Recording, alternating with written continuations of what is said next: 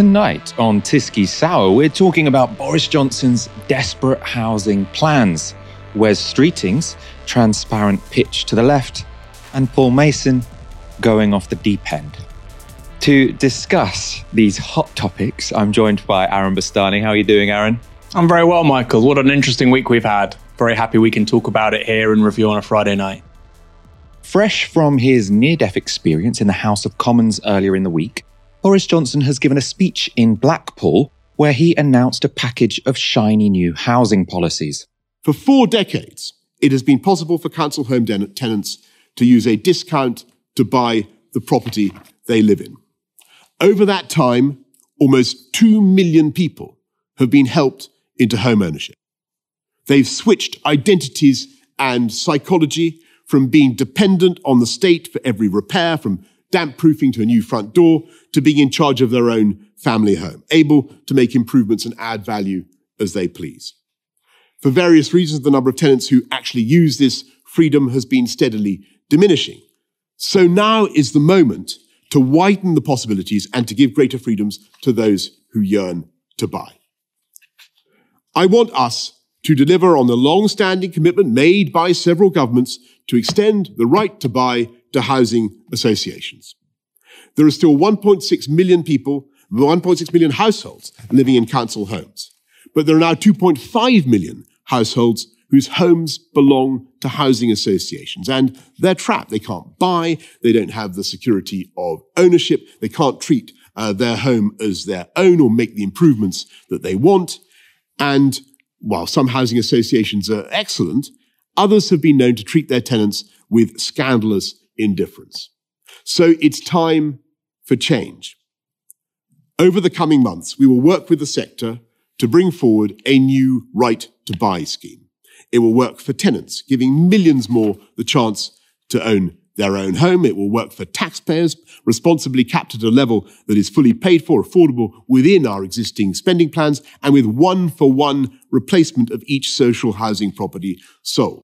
So, to revive his leadership after a massive rebellion on Monday, Boris Johnson is reviving the spirit of Margaret Thatcher. And he's chosen one of her most damaging policies to mimic, Thatcher's right to buy scheme. It was a scheme which allowed council tenants to buy their homes at knockdown prices, and it was, by value, the biggest privatisation she oversaw.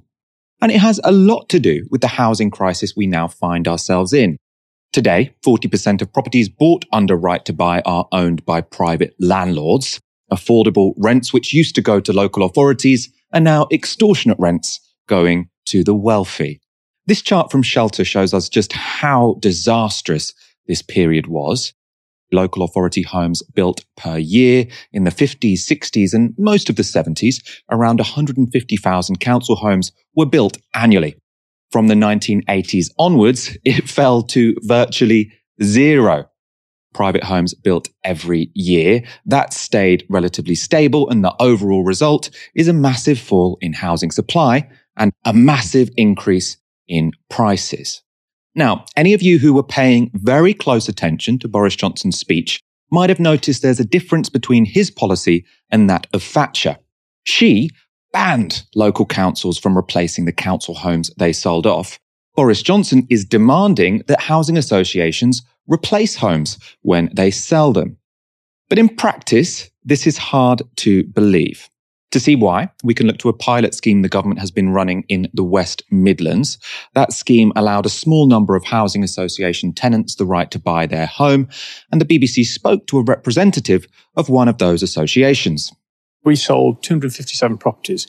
We've replaced those with 165. There's still a third missing. The cost to replace are higher than the cost of sale. That's simply a fact. So, housing associations were told to replace homes they were forced to sell, but after selling the homes at a discount, they didn't have the cash to do it. And the reality is even worse than was suggested in that clip. According to The Guardian, the replacement homes that were built were smaller than the ones they replaced, and 60% were so-called affordable homes as opposed to homes for social rent. Now, in case you didn't know, affordable properties require tenants to pay up to 80% of private rent, so not very affordable at all. All this means we're looking at even further housing shortages. And with over 1 million people already on social housing waiting lists, we can assume that's about to get longer. Or, at least that's how it looks to my simple brain. Let's ask Undersecretary for Tech and Digital Economy, Chris Philp, if he can help us with the maths. So, will extending the right to buy to housing associations, something the Prime Minister talked about today, provide a further shortage of rented accommodation? No, to answer that question, no, it won't, because the number of people remains the same, the number of homes remains the same, it's just changing the tenure type. So the answer to the question is no. So hang on a minute, because there was... Yeah. Just let me understand that a minute, because the government's done a pilot of this in the Midlands in 2018, and less than a third of the homes that were sold were replaced as a result of that pilot. So where do people who need to then go on the social housing association, how do they? But the point is, the person who exercises that right to buy, by definition, is somebody who was on the social housing register. They then exercise their right to buy. So the number of people on the social housing register goes down by 1. Yeah, but what about all the people on the social housing waiting list? Yeah. Where are they going to live? But the balance between stock and people stays the same because each goes down by 1. You then, separately to that, you build the people more, on the list obviously can't. Right? So separately. Am I missing something? No, you are. Because separately to that, obviously, you have to build more homes to meet the inflow, right? So that makes sense. But look, the more general. Does it? If you think about it, it does. If you think about it, it does make sense. Thanks for that, Chris. It wasn't particularly reassuring. There is perhaps, though, a reason that even if damaging, this policy will be less consequential than Margaret Thatcher's. That's because, compared to the 1980s, it will be much harder for anyone to buy their rental home. To see why, we just need to look at how the housing market has changed since that first round of right to buy. This is the ratio between wages and house prices since 1983. Through most of the 80s, the ratio was around 3.5 to 4 times the average salary. Today, that ratio is nearer to 7, and in parts of England, it's above 15. Getting a mortgage for a house worth 7 or 15 times more than average incomes is going to be hard for anyone, and people in housing association properties tend to be at the lower end of the income spectrum, and indeed, many rely on housing benefits or universal credit. Here, though, again, on this front, Boris Johnson had a plan. So we're going to look to change the rules on welfare so that the 1.5 million working people who are in receipt of housing benefits and want, I stress working people, and who want to buy their first home will be given a new choice to spend their benefit on rent as now or put it towards a first ever mortgage. Doing so removes a significant barrier that currently prevents hundreds of thousands of families from buying their own home. And to remove another, we're going to explore discounting lifetime and Help to Buy ISA savings from universal credit eligibility rules.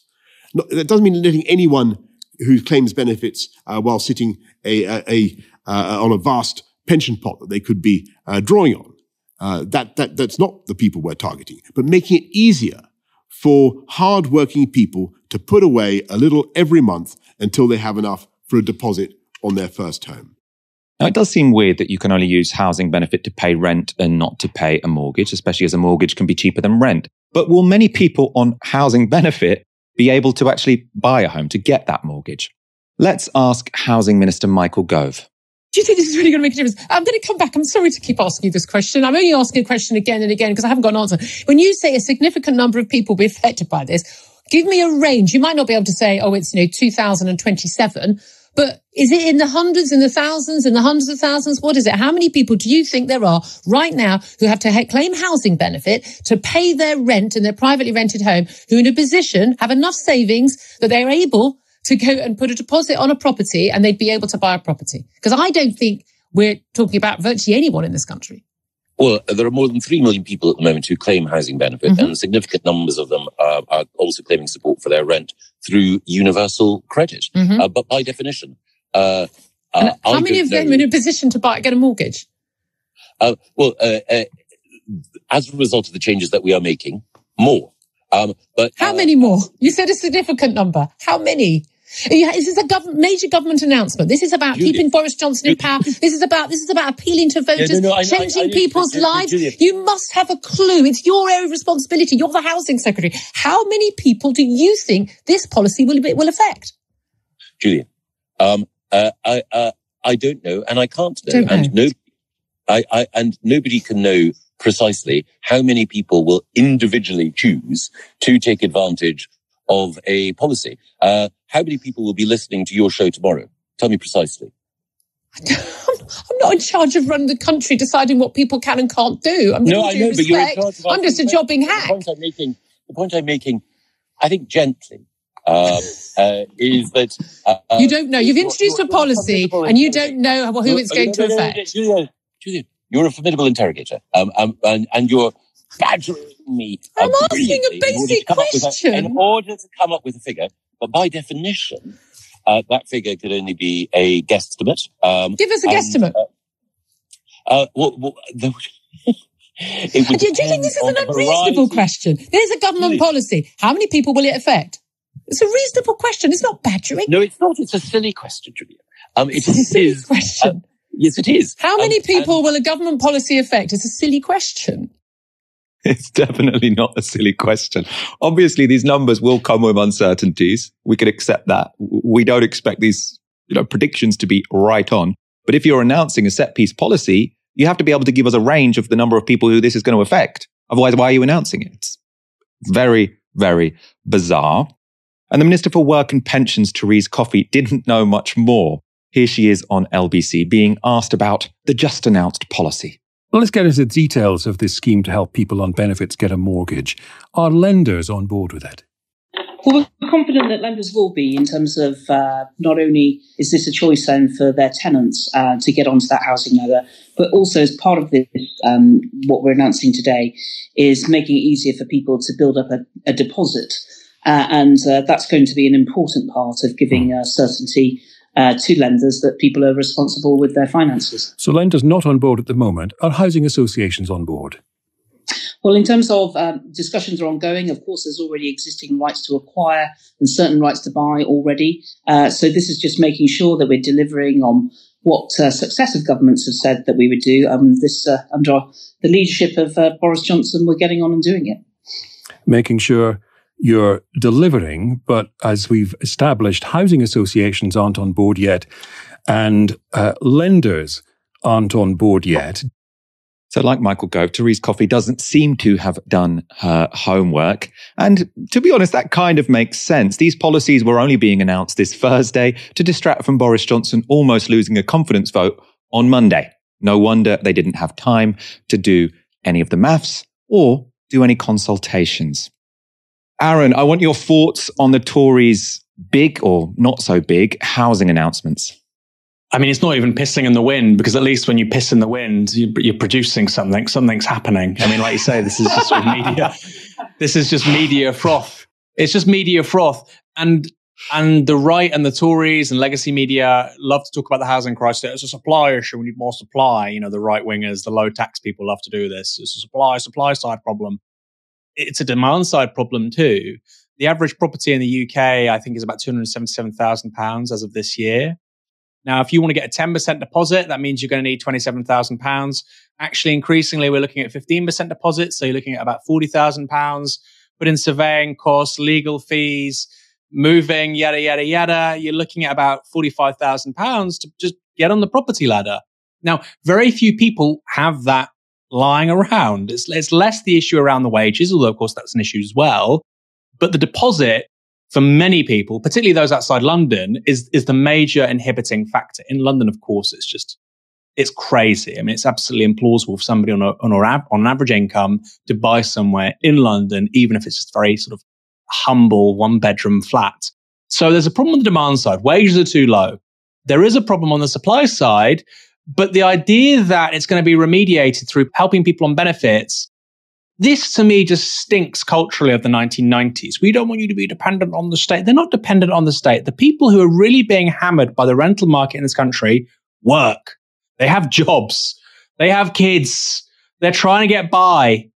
They're starting businesses, some of them are very successful people, but they can't afford to get on the property ladder, like I say, particularly in bigger cities. This is most conspicuous. So they're the people you need to be talking about. Michael, the number of people between their mid-30s and mid-40s renting in the UK has tripled since 2000. So in 2000, I think it was about 10% of people in that age bracket, mid-30s to mid-40s, 1 in 10 people in 2000 was renting.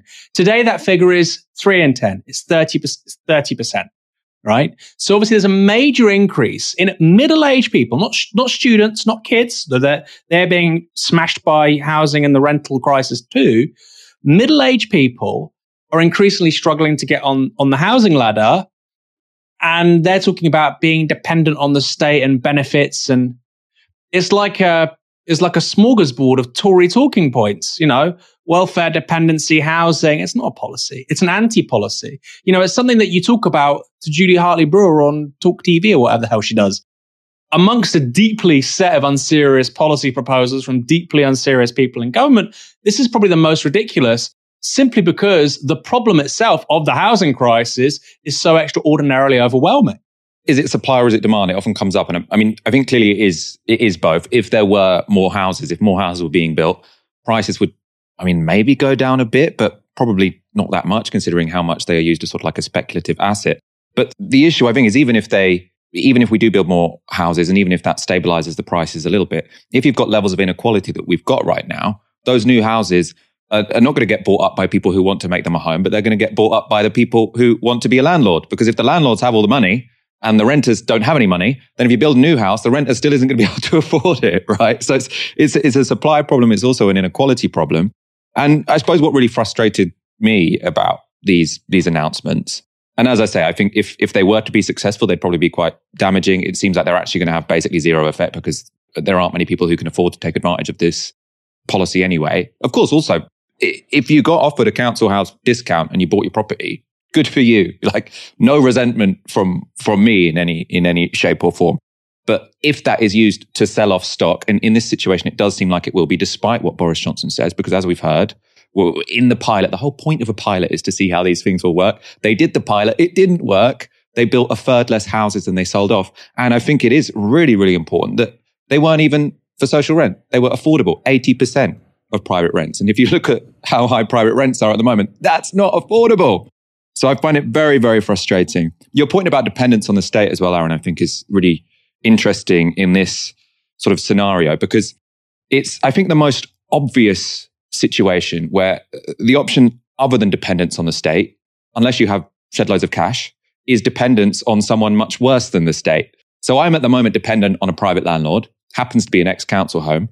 Now, what I would give to be dependent on the state instead of being dependent on that private landlord, because I would have some leverage over, well, the state or the local council, whoever was renting it out. And I think it would be much more affordable than it is now. So the opposite of independence, the absolute opposite, is being dependent on a private landlord. You have no leverage over them whatsoever, given how flimsy our rental laws are in this country. And you're just so dependent on them, and they don't have to show any responsibility whatsoever. So I find it incredibly frustrating. It's obvious what we need millions more council homes. Like, obviously, yeah, I'm sure there are many people, many families who do really want to own their home. Good for them. Personally, even if I could afford to, I don't really want to at the moment. I quite like living with other people. I don't know where I'm going to be in the long term. I don't know how big my household will be in the long term. So I do find it very frustrating when the only option the government give you, other than this sort of debt servitude to a private landlord who hasn't done anything for their income, is to buy a property, well, which, regardless of these policies, we can't afford. Aaron, any sort of final thoughts on this topic?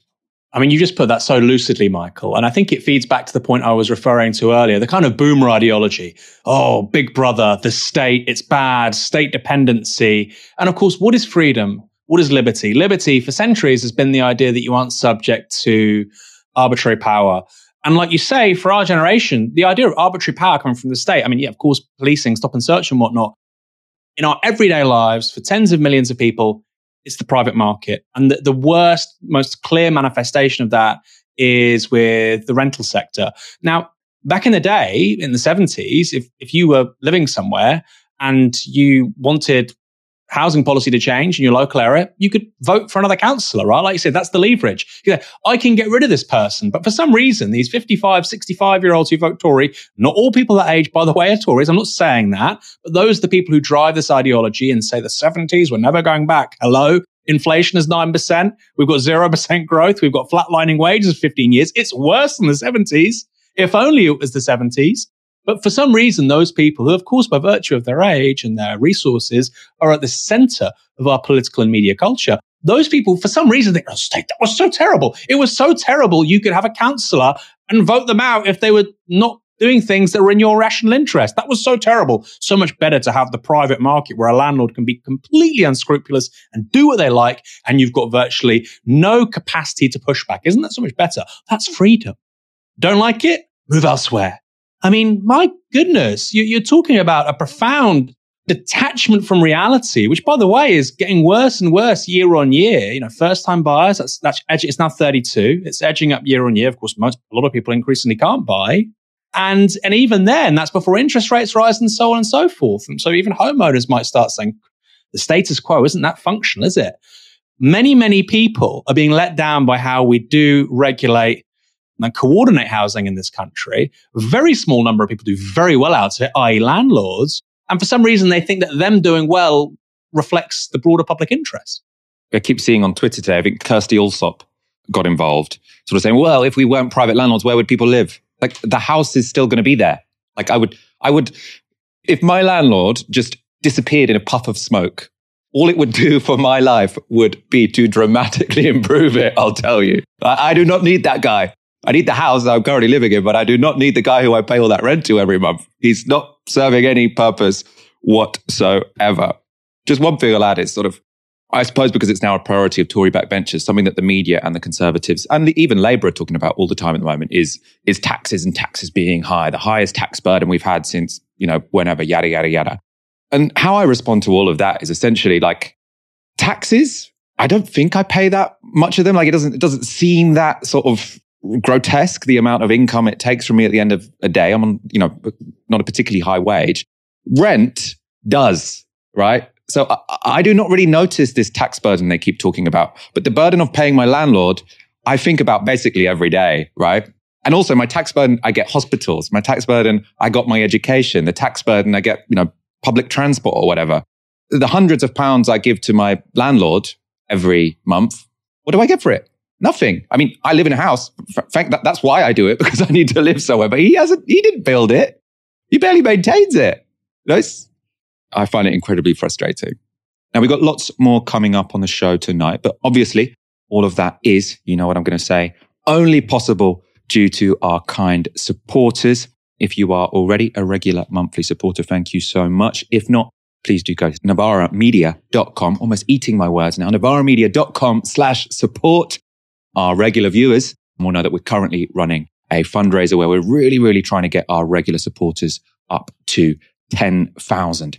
I think at the moment we're on about 8,500 and we started the fundraiser on 6,000. So we're almost there, but we're really, really keen to get up to that number. So if you aren't already, please do become a regular supporter, whatever you can afford, £1, £3, £5, or our traditional ask for an hour's wage a month, but whatever you can afford, please do go to novaramedia.com/support. Let's go straight to our next story. For a while now, Paul Mason has been lashing out at any left-winger he doesn't deem to be supportive enough of NATO. But emails leaked to the Grey Zone show just how far that obsession seems to have gone. The leaked emails are mainly an exchange between Paul Mason and someone called Emil Khan, who is the founder of a self-described counter-disinformation organization. The principal focus of the emails is marginalizing the Grey Zone. Mason and Khan see the website as pushing out Kremlin-backed conspiracy theories. And of course, the Grey Zone, understandably, aren't very happy about that fact. Now, we should be clear, discussing how to expose journalism you think is dishonest or flawed is perfectly reasonable. And the Grey Zone's reporting is controversial. In March this year, their founder asked, was bombing of Mariupol theatre staged by Ukrainian Azov extremists to trigger NATO intervention? And the Grey Zone's reporting on the Syrian civil war took a similar tone. They often suggested that atrocities, which most experts blamed on Syrian President Assad, were in fact false flags committed by groups resisting the regime. So if you want to ask questions about their journalism, feel free. Whatever you think of that website, though, Paul Mason's apparent plotting should be of wider concern. Just take a look at this email. Mason says to Khan, I'm keen to help Greyzone. If you have any access to resources and expertise, here is what I suggest. A dynamic map of the left pro-Putin infosphere. I made one of the British left Putin influencers that I can share with you, but a more useful project would be to get pro-traffic analysts to map how the different echo chambers interact, where the material begins, and work out who might be pulling the strings. We're talking about this dynamic pro-Putin map. And then he says, I asked 2 people on the official side who are concerned about this. Does the state monitor and counter left disinfo? And they said no. So Mason has made a dynamic map of what he calls the, quote, left pro-Putin infosphere. And it's an issue he's talking to people on the, quote, official side about. Now, I assume by official side, he means government officials or people in intelligence agencies. Now, with that in mind, let's look at that dynamic map. On the left, you have in big capital letters, China and Russia. You then have organizations like Russia Today, and then some left-wing academics who are, according to this map, supposed to be linked to Russia and China. And we can now zoom to the top right. Remember, this was described as a map of, quote, British left Putin influencers. The key node in this map here is Jeremy Corbyn. You can also see Jess Barnard, chair of Young Labour, MPs like Zara Sultana and Richard Bergen, and media outlets, including Tribune magazine. And you might notice in that top right-hand corner, Novara Media. According to this leaked influence map, which the Greyzone ascribed to Paul Mason, it appears we are exerting pro-Putin influence on the, quote, young networked left and on the black community. Aaron, we're in reasonably good company here, but what do you make of Paul Mason placing us within the pro-Putin infosphere? Well, this image was in circulation for a few days before the article was published, and I was certain it was real because, I mean, we talked about this privately.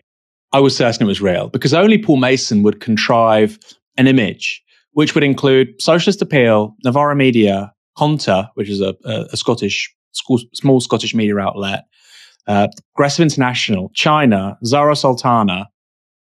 Only he thinks like this. And, you know, there was that connection that we had, which was to the network left and to the black community. That tells me 2 things. Firstly, the person that created it, I think is a racist. I think it's very strange to look at millions of people in this country who are black or Muslim in this bizarre sort of totalizing, generalizing way. That's one thing. And then it's just bizarre. Like Novara Media, we don't have any to our detriment. We have Moya, who's mixed race, who's a presenter. We've got Dali, who's Egyptian. Ash is South Asian. Okay, I'm half Iranian. We had a camera guy, Ghanaian heritage, who's worked for us a while back. But we're intersectional, but we're not like a black media, or we're not politically black or a black media organization. So I think that tells you something quite concerning about Paul Mason, is that even if you're acknowledging intersection analysis or you're interested in the global south, that means you're reaching out to the Brit and black community. I mean, it's actually deeply politically disrespectful to black people, to Muslims, that they would be somehow misled by a media outlet like Novara Media. Like they must be they're political sheep. You know, where are the white people? Where's the white community, Paul? You know, it's very, very strange to me. So A, racist, and B, highly plausible, simply by virtue of how esoteric some of the references were. But really, really sad. I mean, we could talk about this for far longer. I've known Paul now for 12 years. He was always a strange guy, idiosyncratic, but often interesting people are. But in the last several years, he really, really has gone off the rails. And I think it's important to remember this for our audience. The guy's a former Trotskyist. Now, there's nothing wrong with being a former Trotskyist. But I think you do get these people in life who need a cause. You know, at one point in his life, when he was a younger guy, his cause was global revolution as a Trotskyist. And I think in more recent years, his cause is clearly counter disinformation, attack the left. I feel like that's partly the explanation. These people, they need a cause. They need to feel that there's a force driving history. They're a part of it. And for a long time, that was probably, the communist/socialist movement. And now it's something else, something I think deeply inexplicable. Certainly not progressive. And fundamentally, what he's doing undermines a free society. It's incredibly dangerous. And a lot of the stuff that he's been saying about other people, that they're Stalinists, Paul Mason, you are the Stalinist. He likes to talk about networks versus hierarchies. You are the networked Lavrenti Beria going around making lists of people who shouldn't be allowed to communicate what they think and how they view things and understand them, you are an enemy of a free society. And I don't like to use that language. I don't like to talk about people being enemies of a free society. But if you're making blacklists of people and trying to consciously foreclose the public agora in terms of debate around foreign policy, which is what a healthy society needs to do, we don't want to repeat the mistakes of the last 20 years, like in Iraq and Afghanistan and Libya, that necessitates a healthy public discussion around foreign policy. You're trying to foreclose that. That makes those things more likely to be repeated in the future, and you're an enemy of liberty. Like I said, I don't like that kind of rhetoric, but that's exactly what he's doing. Let's look at some more of what has been leaked or what has been purported to be the case in the grey zone. Because it seems that one reason Mason's apparent obsessions might seem particularly concerning is that the emails also suggest he has a desire to work with the security services. For example, Mason and Khan invited people from the UK Government National Security Council to a secret summit on deplatforming the grey zone. The invitation was declined. In another email, Mason said of their proposed project, what it really also needs is intel service input by proxy. For example, Bellingcat.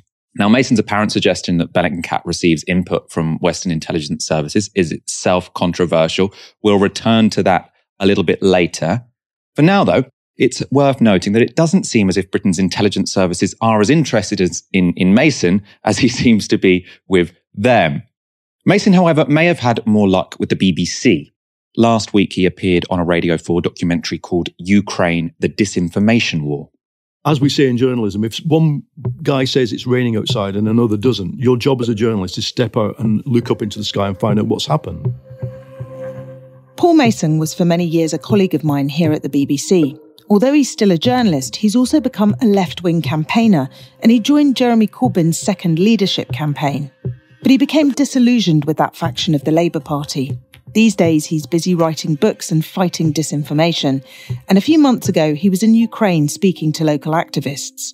He believes if someone's knowingly sharing Russian disinformation, they're acting as proxies for Putin. We have to be prepared to label what is happening to a small number, and it is a tiny number, but an influential number. They're actively promoting the talking points and disinformation of the Kremlin. I think that is objectively being pro-Putin. They can sit there all they like and say, oh, I condemn the invasion, but the tell is they're not interested in the invasion. And they never talk about the specific battles, the atrocities.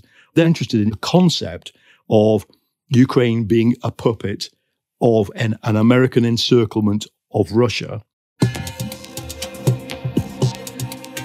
And so, in the world of information, the first question we should always ask is cui bono, who benefits? If my friends in Kiev, who are ex-students now in uniform, suddenly run out of bullets, what will happen to them?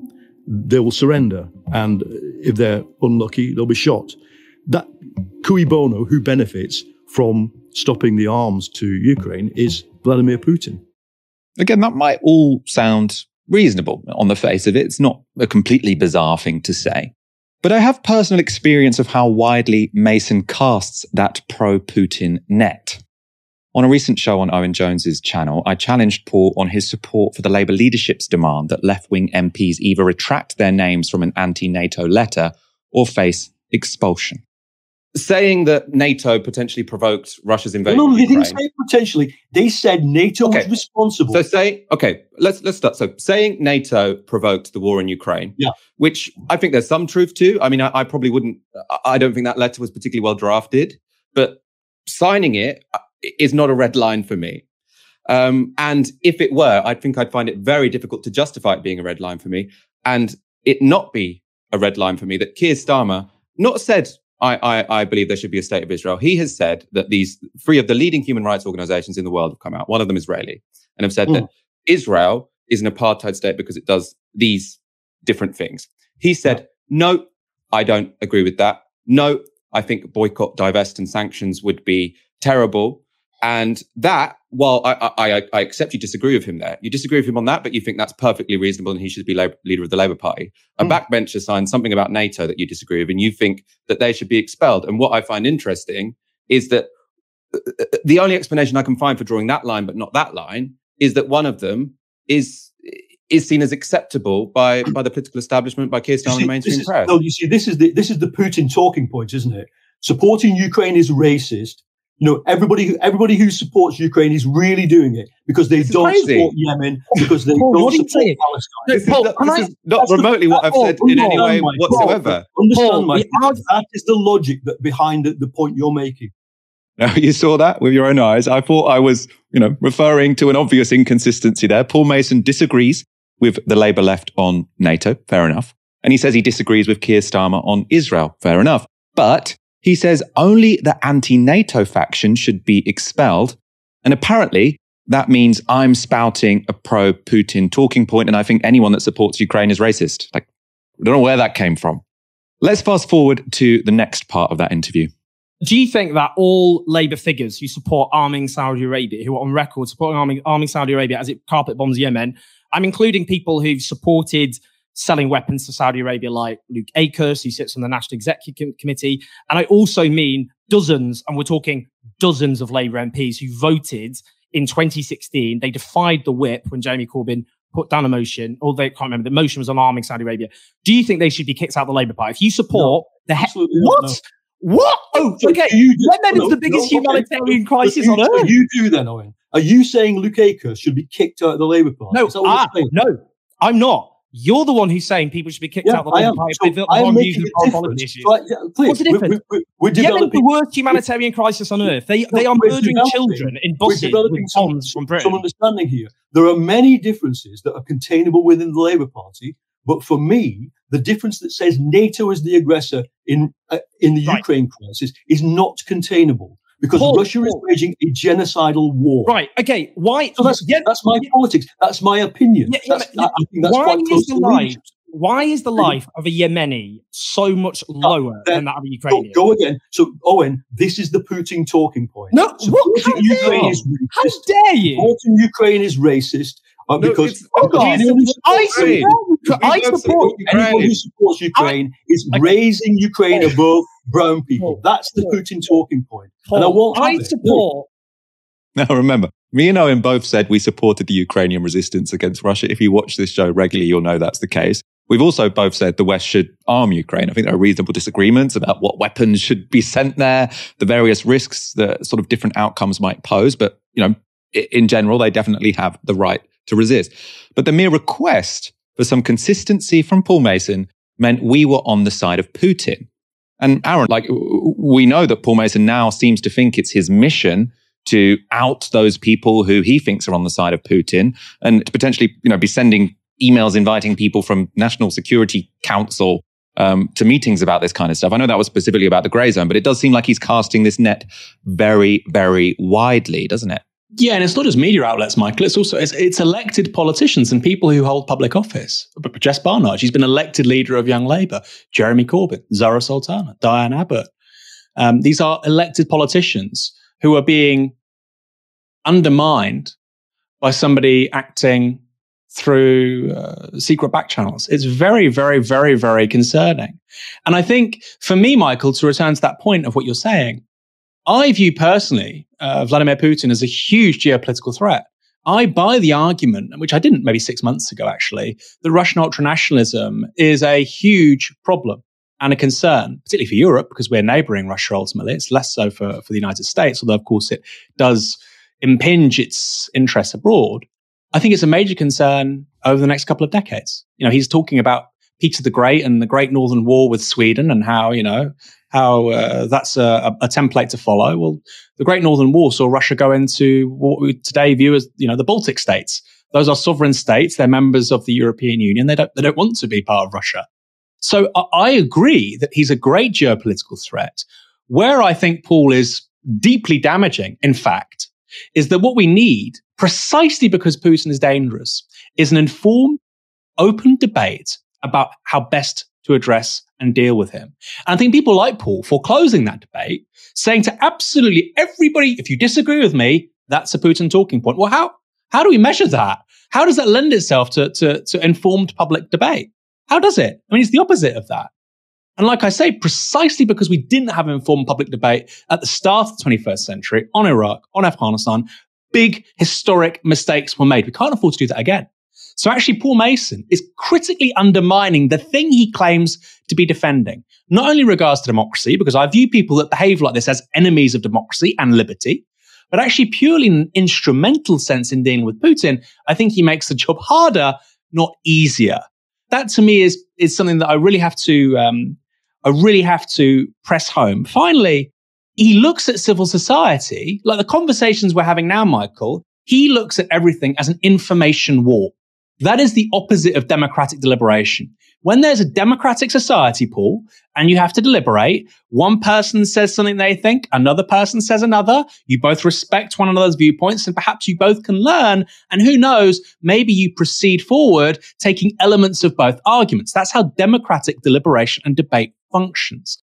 Paul Mason's view of society now, on a bunch of issues, is about information war. What I'm saying is correct, subjective truth. By the way, this is the Trotskyist fanatic coming out, right? Not the liberal. This is anti-liberal what he's doing. What I'm saying is correct. What you're saying is wrong. You have to be ground into the dust because it's information war. I have to be the victor. You have to lose. And if that doesn't happen, then in some huge Manichaean battle of good and evil, evil wins out because I haven't been able to win this particular adversarial, rhetorical debate. Clearly, this is a ridiculous way for a man in his early 60s to be carrying on. But also, like I say, viewing society as a plane of information war, which, by the way, there's a lot of people in these circles that think like that. But the fact that Paul's been caught out, I think, is very revealing. Firstly, it's an absurd worldview. Secondly, this man's an enemy, not just of the left, but of anybody who believes in a democratic society. I think that point about seeing everything as an information war is super important. And it actually brings out from that BBC documentary that we played you a clip of, what I think is kind of most telling, and in that it sounds anodyne, but it actually has some really sinister implications, because he says the issue here is cui bono, who benefits? When anyone says anything, you've got to see who benefits. And if you can construe an idea where, Putin benefits, then that's a Putin talking point. Now, what that reminds me of is the run up to the Iraq War. When people are saying, Saddam Hussein probably doesn't have weapons of mass destruction, when they're saying we probably shouldn't fight this illegal war, then you could, people were saying, well, that makes them proxies of Saddam Hussein.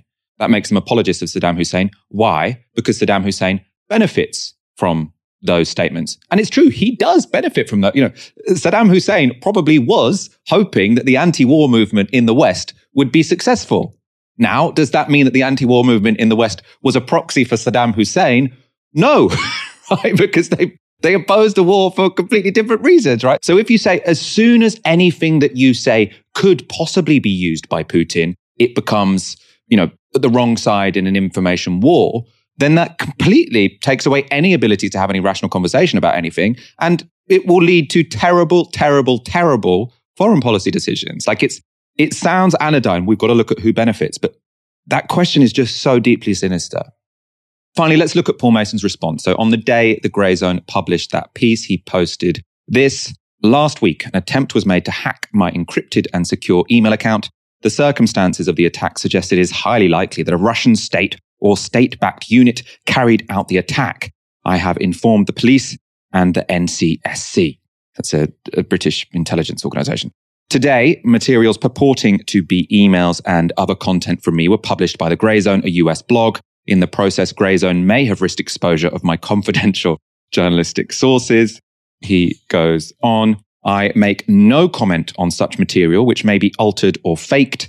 Grey Zone's publication has the effect of assisting a Russian state-backed hack and leak disinformation campaign. That's the cui bono thing again.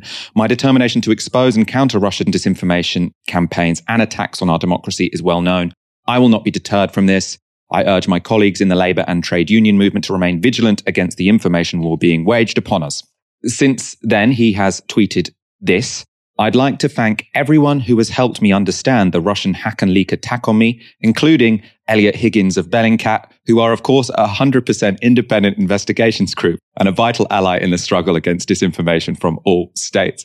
Now, this appears to be a retraction of his suggestion in those leaked emails that Bellingcat receives intelligence from Western intelligence services. That's something that Bellingcat has long denied. Not everyone from Bellingcat appears to be in the mood to mend bridges with Paul Mason after this controversy. Nick Waters works on digital investigations for Bellingcat, and he tweeted God save us from the counter-disinfo Walter Mitty idiots who have no idea how the information space actually works and try and cover up their lack of understanding with moronic charts and references to the intel services. And then someone asks him, "Ooh, can we name and shame?" And then Nick Waters says, "That idiot who got hacked because he didn't have two-factor authentication on his Proton Mail." So, two-factor authentication for anyone. I only know this because at Novara they make us do two-factor authentication on like their Twitter accounts, which I find frustrating. You have to wait to get a text message, which gives you the password before you could log on. Presumably actually very useful. I never claim to be an expert when it comes to InfoSec, but Paul Mason does seem to be posing as one. And Nick Waters, who does actually work in that sphere, doesn't seem to be very impressed. Next story. Wes Streeting was one of the loudest voices campaigning against the Labour Party between 2015 and 2019. He was the MP who even said during an election campaign that he didn't think Jeremy Corbyn should be Prime Minister, which meant any Labour members watching Question Time this week were in for a shock. Asked whether Labour backed an upcoming railway strike by the RMT, Streeting said this.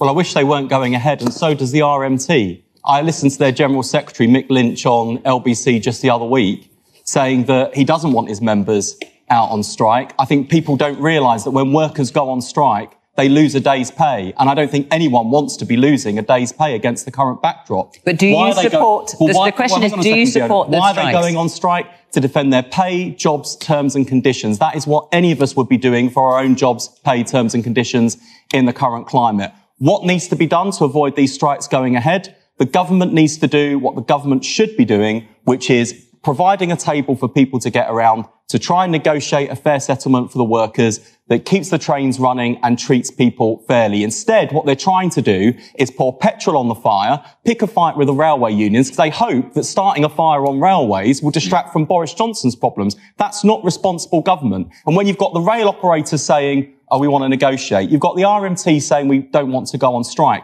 It's the responsibility of government to get people around the table. And I'll tell you what might fix our broken railways. Instead of people paying high fares in this country that subsidise fares in France, in Germany, in Holland, because they own our railways and we don't, why don't we finally get a grip on our own railways, put them back in public ownership so that we can reinvest the profits in better services and lower fares for people in Britain?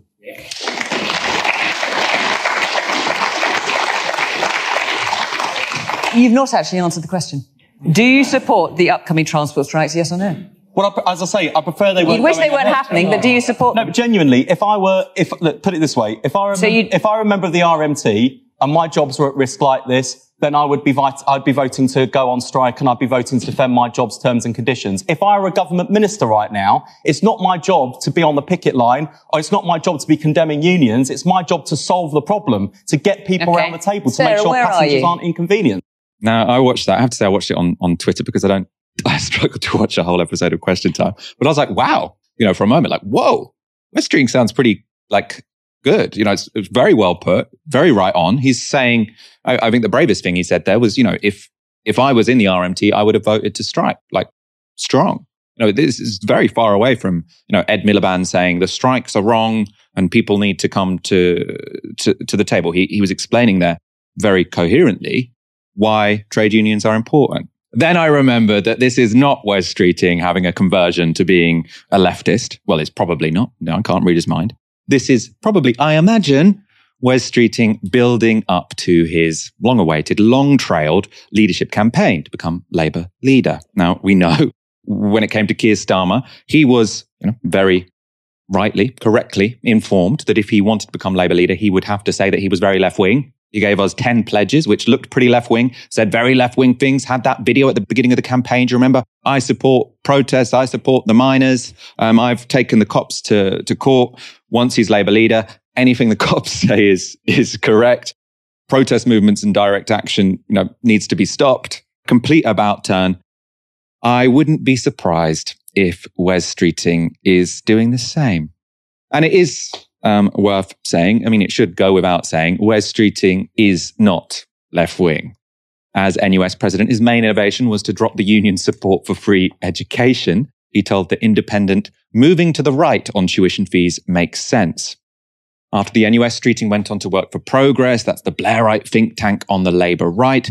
After that, he worked at Stonewall, the LGBT charity, fairly neutral thing to do. And that was before heading to PricewaterhouseCoopers to work as a private consultant to public sector organisations. Now, in 2015, he was elected to Parliament, where he became one of the most vocal opponents of Jeremy Corbyn in the Labour Party, on the Labour benches, and that most often involved the anti-Semitism row and a so-called People's Vote. But he also memorably waded in when Labour banned McDonald's from having a stand at their 2016 conference. So at the time, Streeting told The Sun on Sunday, "The ban smacks of a snobby attitude towards fast food restaurants and people who work or eat at them. McDonald's may not be the trendy falafel bar that some people in politics like to hang out at, but it's enjoyed by families across the country." Now, it turned out the ban had nothing to do with vegetarianism and was rather because McDonald's weren't recognising their employees' trade union. Still, a good opportunity to give the Murdoch-owned press an anti-Corbyn quote. Finally, in May this year, Wes became the first member of Keir Starmer's shadow cabinet to tour Israel. He did so with Labour Friends of Israel.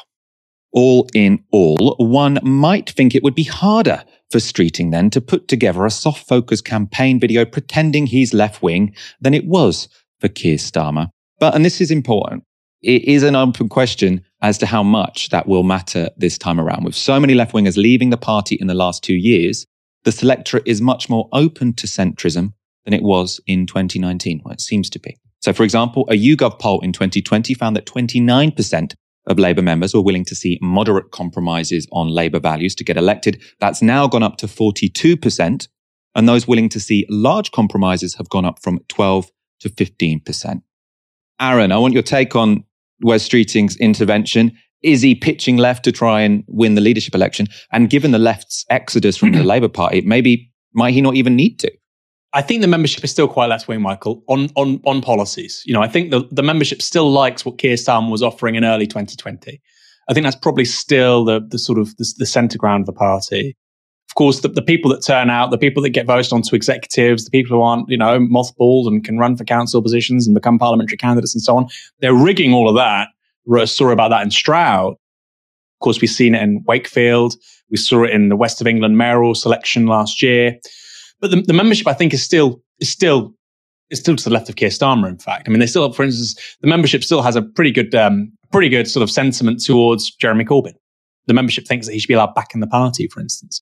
So I wouldn't buy the argument that somehow they're going to like Wes Streeting. I think they want to eliminate homelessness, address the housing crisis. They support public ownership and so on. What I find out and about when I talk to people, I met a lovely woman in Hay-on-Wye last weekend. She was supporting Starmer because she said, well, that's what you have to do to get in power and then you'll change things. And of course, I didn't say this to her, but I thought, you're delusional, okay? To an extent, yes. And I thought that's what Keir Starmer was doing in his 2020 pitch. I think actually the man he ran as, the candidate he ran as, would actually be quite popular, would probably get elected with a majority, I think. But as we saw with focus groups, which came out earlier this week, he's instead seen as very evasive, not standing for anything, slippery. And I think Streeting's probably looking at that. And there's a twofold logic here. Firstly, he's trying to appeal to the membership. But also, Michael, I think he's trying to appeal to the public. The Labour right, people around Mandelson aren't completely stupid. They know that there is a zeitgeist which has shifted around public ownership. Now, they're not going to support public ownership. But, I can see them fixating on one thing, trains, and that's it. And everything else. And you do that to buy a certain credibility around economic populism, which, by the way, voters on both the left and the right support. Levelling up was the appropriation of Corbynism on regional equality by the Conservatives. And so I think there is an element, yes, of trying to appeal to the Labour membership, but I also think to the public at large, Michael, they look at the polling, they know how popular this stuff is. And it was remarkable to me to see Wes Streeting use the language of economic populism. I thought it was crazy. He was talking about, foreign-owned companies benefiting from us paying high fares while we have a crap service, which is overpriced. This was stuff that was verboten on British media 5 years ago. People like you or me might have been saying it on Sky or the BBC, but not many others. And I think to an extent, the Labour right now acknowledges that is the terrain of politics. If they want to win, they'll at least have to acknowledge that. Now, like you say, if he does become the Labour leader, perfectly possible. I think he probably would be the favourite. he would be the most right-wing person to ever become leader of the Labour Party. And I would implore members to look at his record and to not make the same mistakes they did with Keir Starmer. Let's go to our final story. The RMT have announced nationwide railway strikes later this month, with over 50,000 workers set to walk out over stagnating pay and job cuts. Early this week, we reported on how much the mainstream media hates the idea of workers going on strike. Instead of dealing with the issues of pay freezes and job insecurity, they prefer to only focus on passengers' inconvenience. It's almost like they're trying to build opposition to it. But despite their best efforts, a recent YouGov poll shows that 45% of people under the age of 50 support the strikes, with only a third against them. We love to see it. Another thing we love to see is our own Ash Sarkar schooling the media classes on the importance of unions and strike action. Ash, there'll be a lot of people waking up this morning who will be saying we have this horrific cost of living squeeze. Fuel costs have gone up dramatically. Even yesterday, they've gone up the most they have in 17 years. Energy prices are soaring. The last thing we need is the threat of rail action, which means on those 3 days when I have to go to work, I can't use my car because it's too expensive. I've got to go on the train, and now I can't do that either.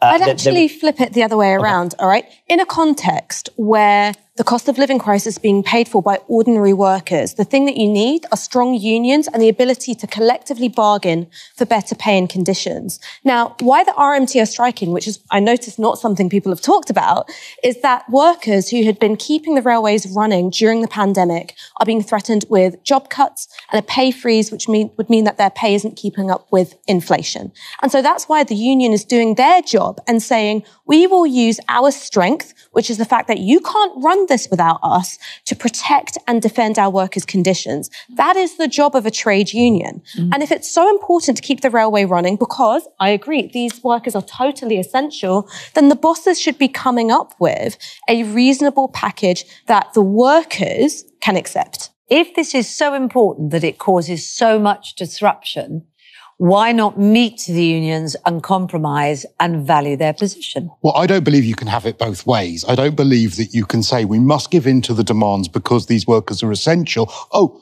but they're not essential enough that we say that strikes among those workers shouldn't be allowed anymore, which is what I believe. Now, this industry, if we're talking about people who are having to pay their taxes to bear this cost of living crisis, this industry will receive £16 billion in subsidies this year alone. This industry received billions of pounds in subsidies, meaning that not one rail worker worked without full pay during the whole of COVID. They're not asking for just the same pay and conditions. They want an 11% pay rise. Because that is the job of a trade union. And here's the thing, why I think it's so dangerous for you to talk about making strike action illegal. Every single person in this country has benefited from rights which have been secured by trade unions and the right to strike, including minimum wage, maternity pay, sick pay. These are all things which, before they were made law, were won by trade unions, and they benefited everybody. Because you're essentially selling a myth to the people of this country. You're saying, well, if you ask nicely, if you play nicely, if you're a good little boy or girl, maybe the bosses will take pity on you. That's not how it works. Workers have one form of power, and that is collective bargaining. And every right we have as workers in this country has been secured by playing hardball. And that was brilliant. Also very refreshing. Like, how often do we actually hear people on the television talk about the logic of why those workers are striking? Yeah, they'll often say in passing, oh, what they want is better pay and conditions. But they don't explain, from first principles, what is the point of a strike? What is a strike? Why are they doing it? Instead, what you get is lots of vox pops of people who might have their journey disrupted. Now, I'm not saying, people's journey being disrupted is significant. And the trade unions also take that into account, right? They don't enjoy disrupting people's days. But they're using the leverage they have, which Ash put so brilliantly. Because Ash can explain this all better than me, let's watch some more of that exchange. The threat the bosses have is firing. The threat the worker has is, I won't come to work. It feels like the bottom line is that's where you are. There are many, many industries and there are many, many low-paid workers that many of these unions claim that they want to represent that don't have the power to strike, that still turn up for work, that still negotiate with their bosses So in a way. hang on. So you said there are many low-paid workers who don't go on strike. I wonder what the relationship is there. One of the reasons why, particularly on the London Underground, you've got some of the best paying conditions in the public sector is because the RMT are not who you F with. They go on strike. They walk out. They collectively organise. And that's they why make they've got people good paying suffer. conditions. And then you're saying to people, well, be a nice little worker, accept your low pay and doff your cap and don't go on strike. No, be good at your job and go and see your boss and ask for a pay I think people in this rise. country deserve better. I think they deserve good pay, good conditions.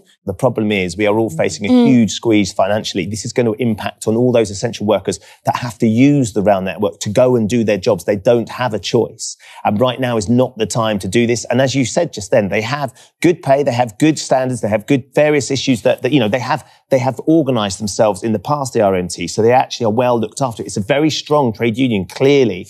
But why pick now? Why pick now? Because if you take your foot off the gas, then suddenly all the backsliding on the pensions and the job cuts and the pay provision. I completely empathise with the issue of it being disruptive. I don't drive, right? Public transport is my only way to get around.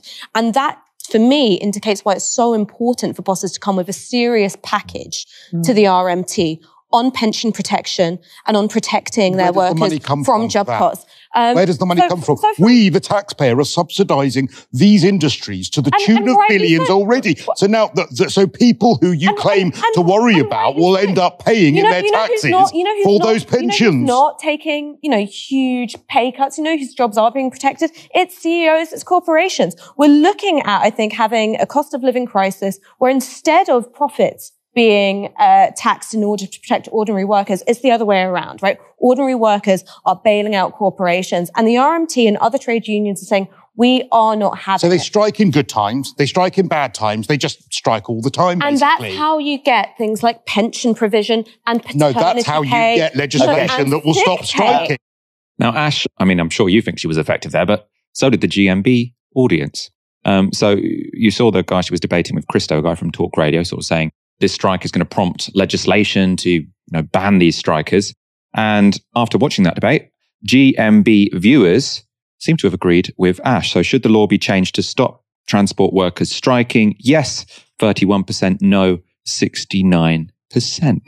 You watch the opening sort of gambit from the presenter, and of course we're on the left. We're very familiar with trade unions. We know that trade unions are necessary to push up people's wages. And he's saying, well, look, there's a cost of living crisis. They shouldn't strike. Well, no, they should strike. It's a sort of surreal thing, but of course, we have to accept that that's a relatively widespread way of thinking. One thing I would add to what Ash said was when that gentleman, Christo, when he said, how are we going to pay for it? Well, we've got 9% inflation. We pay VAT. That means the Exchequer's bringing in more tax revenue through VAT because, of course, the price of goods and services are going up. Tens of billions that's raising, by the way. There are some upsides to inflation, not many. We can use that. There you go. And it's so strange to me that these workers aren't even asking for particularly much. They're asking for their pay, 11% pay rise. Right now, inflation's 9%. It's probably going to go higher than that this year. My goodness, it could go to 12%, 13%, 15% this year. It could. And that's before interest rate rises for people who own properties. By the way, those are also passed on to renters because the landlords have mortgages. So they're asking basically for the same terms and conditions that they had and pay and living standards that they had last year. That's all they're asking for. All they're asking for. And it really does tell you something quite instructive about where Britain is now, where it's somehow radical to ask for the same living standards and pay as a year ago. To stand still. Sorry, I just want to remain in the same set of circumstances I was in 12 months ago.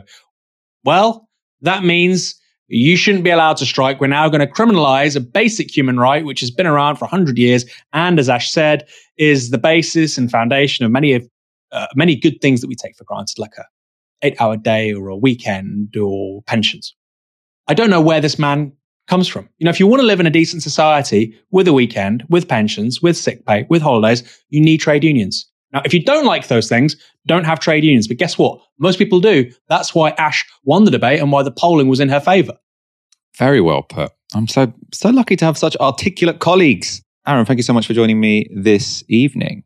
Michael, I love our little Friday get-togethers. Great start to the weekend. I couldn't ask for a better start. Now, if you want to see more of Ash, this Sunday's interview, we'll see her speaking to China Mieville about how capitalism affects art. That's on our channel on Sunday at 7 p.m. And when this stream ends, you'll be taken over to that page. We at Tysky Sour, of course, will be back on Monday. Have a great weekend. You've been watching Tysky Sour on Novara Media. Good night. This broadcast is brought to you by Novara Media. Go to novaramedia.com/support.